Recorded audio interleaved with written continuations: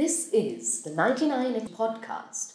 Tune in to RT and Tech sessions every Thursday for practical approaches and solutions to all things tech. Hi guys, warmly welcome you all to the 99x Weekly Podcast. This is the second session of GIS podcast series. Today we are going to discuss about application of GIS.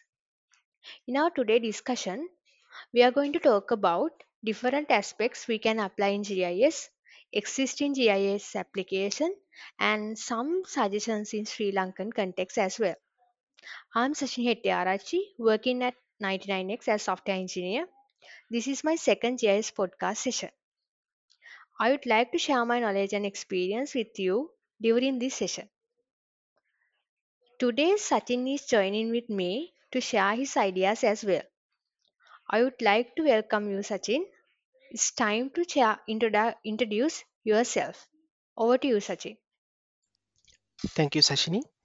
Hello, guys. I'm Sachin Madhushankar. I'm an engineering graduate from the University of Moratuwa. Currently, I'm working as a software engineer at 99X. Since my current project at 99X is also a GIS related project, I believe I can share a rich content about applications of GIS during this session. Over to you, Sashini. Thank you, Sachin. Geographic Information System (GIS) is designed to capture, store, manipulate, analyze, uh, manage, and present all type of geographical data. We have discussed deeply about GIS in our previous GIS podcast of what is GIS and how to start GIS. As I mentioned previously, today we are going to discuss about applications of GIS. I would like to start our discussion with mapping. Mapping is a major application of GIS. Mapping is visual representation of the geographic information. With the help of GIS, rather than seeing just a few features on a static map, we can view customizable combinations of data layers dynamically. Since we can turn on turn off layers on the map, we can focus on specific data element or combination of them. This helps us to identify patterns that can use to take business decisions. Let's assume that we are using GIS application which is related to the surveying. In here, we can use map with layers of boundary marks, boundary lines, property details, property owners details, and so on. By doing on and off relevant layers, uh, such as boundary marks, boundary lines, property details, we can identify if there are any mismatch of actual boundary marks on the map and the existing boundary marks of the land in a specific property, and we can take decisions according to that. Other than that, I think most of us use services like map services like Google Maps for different purposes. In Google Map, also there are some layers which we can use for day-to-day life activities such as groceries, restaurants, hotels, bank, parking lots, hospitals, gas stations, so on. If we want to see a groceries near to our current location, what we have to do is click groceries layer. Then we can see the grocery shop near to our locations. In addition to that, because of this pandemic situation, Google has introduced a new layer to display COVID-19 data on the map. It shows total confirmed cases, death cases, and highly affected area and so on. In Sri Lanka, we can see this data in district wise.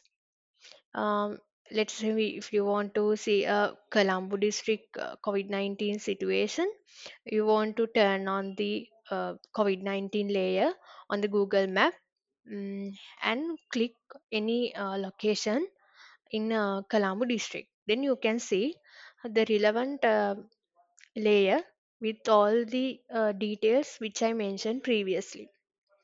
I think this is very practical feature in current situation. Yeah, Sachin, anything you would like to add this? Yes, Sashini.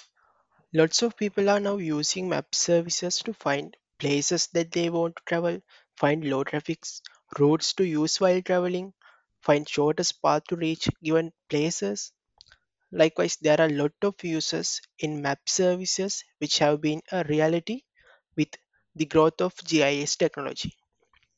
Not only usual maps that we use during daily activities, there are specially made air and naval maps which are used for navigations of special vehicles like aircrafts, ships, and submarines, etc. Those are also exempling for GIS applications. Moreover, there are indoor maps as well. Once I saw a robot which has been occupied in a large shopping mall to assist customers. How those robots navigate to specific shopping item and carry it back to the customer's hand. Those robots have programmed to know their location relative to shopping complex, and most efficient navigation paths are being calculated according to the surrounding obstacles. So that is a good example of applying GIS for the indoor navigations. Uh, it's about the navigation side of GIS applications. What are the other applications of GIS, Sashini? Yes, Sachin. Other than navigation, there are plenty of other applications in GIS. Uh, One of them is urban planning. Urban planning is known as design cities and create plan for future impairments and growth. Because of the technological advancement, GIS become invaluable tool for urban planners. In urban planning, GIS provides support for data storing, spatial data analyzing, modeling, and visualization. When we talk about database management for urban planning, we can store environmental data, socioeconomic data, land details, maps, and so on in well organized manner. Because of the cloud GIS and cloud databases, we can access these data from anywhere with any devices. Other than that, in urban planning, GIS offers powerful visualization tools such as creating 3D maps.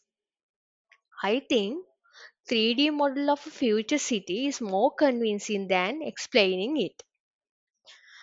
Furthermore, uh, for site selection, land suitability analyzing, and transportation modeling, we can use spatial analyzing and modeling technique of GIS application.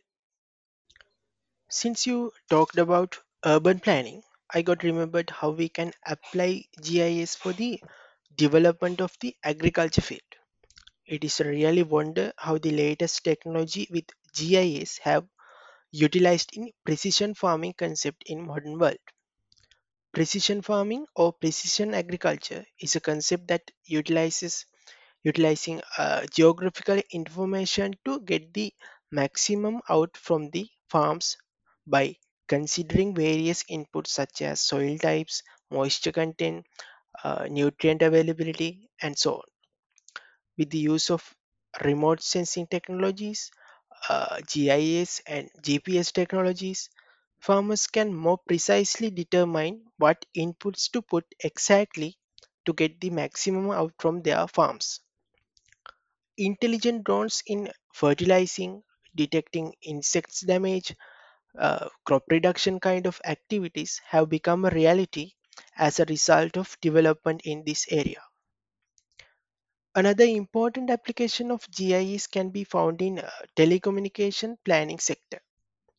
There are software tools can depict radiomagnetic signal intensity varying with the distance from the source antenna to the target endpoints.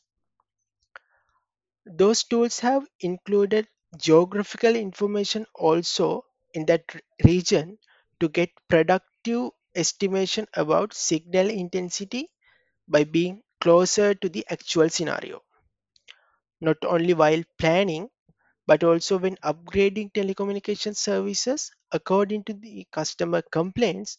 Also evaluate using this kind of tools. When a telecommunication service provider receives a complaint about a signal weakness, what they do is analyzing signal power variation for that location by considering existence of mountains, forests, buildings kind of blockers in the signal reaching paths from the antenna to end user. Based on those observations, they decide whether to install a new base transceiver system in a proper location or to increase the power output of existing antennas. Sashini, what are the other applications in GIS? Yes, Sachin.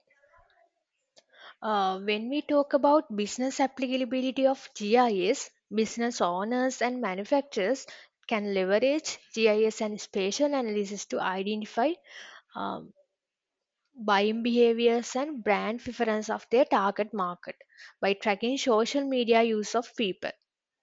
Further, they can use details of these details for marketing as well. After identifying the requirements of the customers in a specific geographic area, the businesses can approach them physically as well as through the social media to market their product. Um, I think you might have experienced this situation when you were using social media. You might see the advertisement which are related to your geographical area. And other than that, when we talk about business applicability of GIS, in supply chain management also, GIS plays a vital role. Using GIS, we can visualize our customers and the suppliers on the map.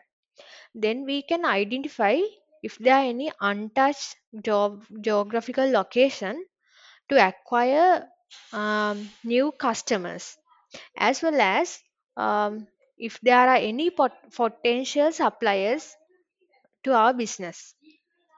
Yeah.